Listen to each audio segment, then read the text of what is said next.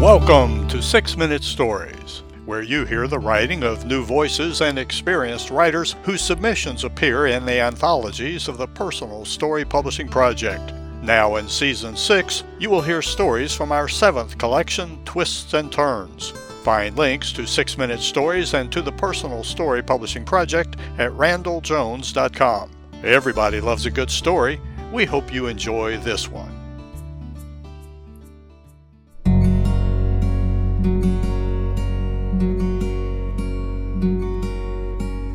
Love in the Clouds by Phyllis Castelli. The road winding up to the Blue Ridge Parkway near Mount Mitchell was curvy and hold-your-breath steep. My husband Tom drove with great care and patience as our car corkscrewed up and around Singecat Ridge towards Buck Creek Gap and the parkway entrance. Tom and I were reconciling again, falling in love again, trying to stitch our marital crazy quilt back together. For us, true love and marriage were never easily fitted pieces. We both deeply loved the North Carolina mountains, so we headed west from Winston-Salem early that morning, with hopeful hearts. We were bone-tired, worn down from our chaotic lives. I remember the sense of relaxing into being together and feeling the problems fall away like stones rolling down the mountainside. As we drove in attentive travel up the mountain, life at home faded into the background. Our world became nothing but the two of us and the lush green views in the distance. Smoky mist soon enveloped the massive, majestic mountains. A steady, pounding rain began to fall. Dark, swirling clouds created a sense of seclusion and separation from the workaday world. We seemed to be floating upward to the point of creation. It was still pouring rain as we turned towards Craggy Gardens, our planned stop for lunch. As we drove through Craggy Pinnacle Tunnel, the shelter allowed a moment of complete silence, like taking a deep breath. As if on cue, when we exited, the heavy rain turned to drizzle, then blue sky, leaving a clean-washed morning on the mountain. Our happiness made the picnic 5-star delicious and felt like a first date. We dined, surrounded by the sparkle of rain-fresh purple rhododendron. After lunch, we headed north to Mount Mitchell State Park, a half-hour's drive through the Pisgah National Forest, followed by a snail's pace climb to the summit. Nothing east of the Mississippi was higher but the sky. Mount Mitchell presided over a spruce fir forest dark enough to warrant the name Black Mountains. Sadly, many areas had withered in the toxic environment of acid rain. Hundreds of trees stood gray and bare like old arthritic fingers pointing blame at the clouds. Standing with Tom facing such devastation, I made a silent vow to take better care of our marital environment. Looking out for endless miles over the lower landscape was a lesson in perspective in the smallness of humanity. From where we stood on the overlook, homes and barns below us lay like toys strewn in the grass.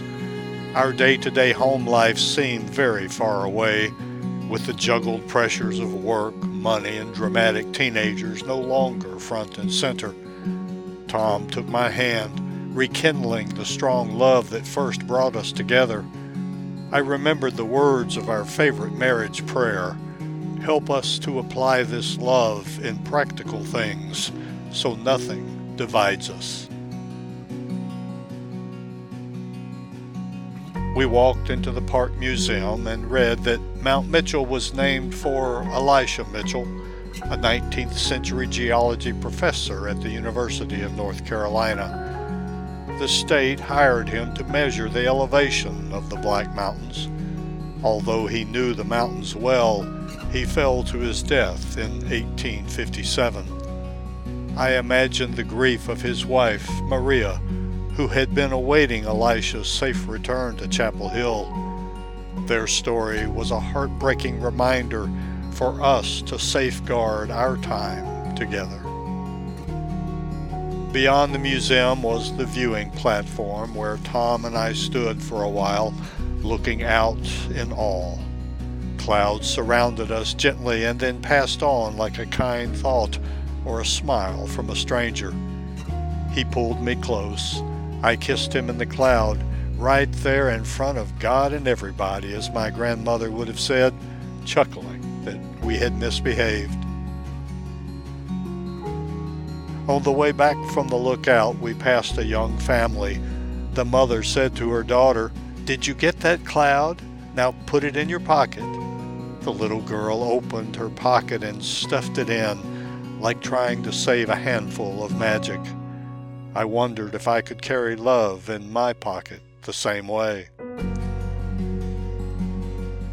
Needing to start the journey home, but reluctant to lose our sense of sanctuary, we sat talking in the grass with mugs of coffee as if we had no place to be but there. The late afternoon brightened. Sun and soft fog danced around us as the weather cleared. Tom stood looking around thoughtfully. "Today has been a good day," he said, and pulled me to my feet. "Let's go home." When we at last headed down the mountain, the first fragment of a rainbow appeared. As we circled around in descent, more and more ribbons of bright color came into view, until the entire perfect arc was ours, a blessing following the storm.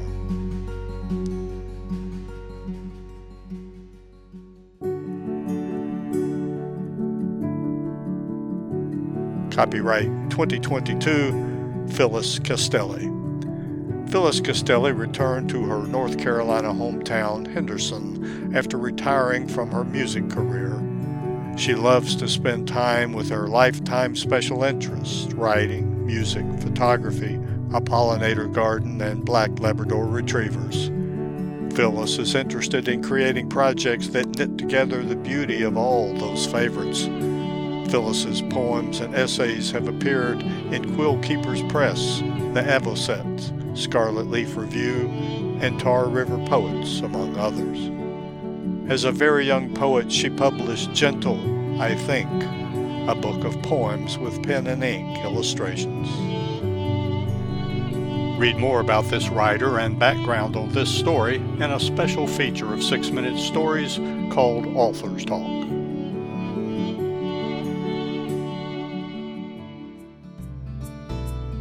Thank you for listening to another 6 Minute Story. You can read them all in the 7 anthologies of the Personal Story Publishing Project. Find the link to our online store at randalljones.com. That's RANDELL Jones.com.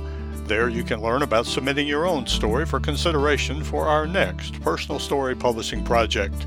And remember, everybody loves a good story.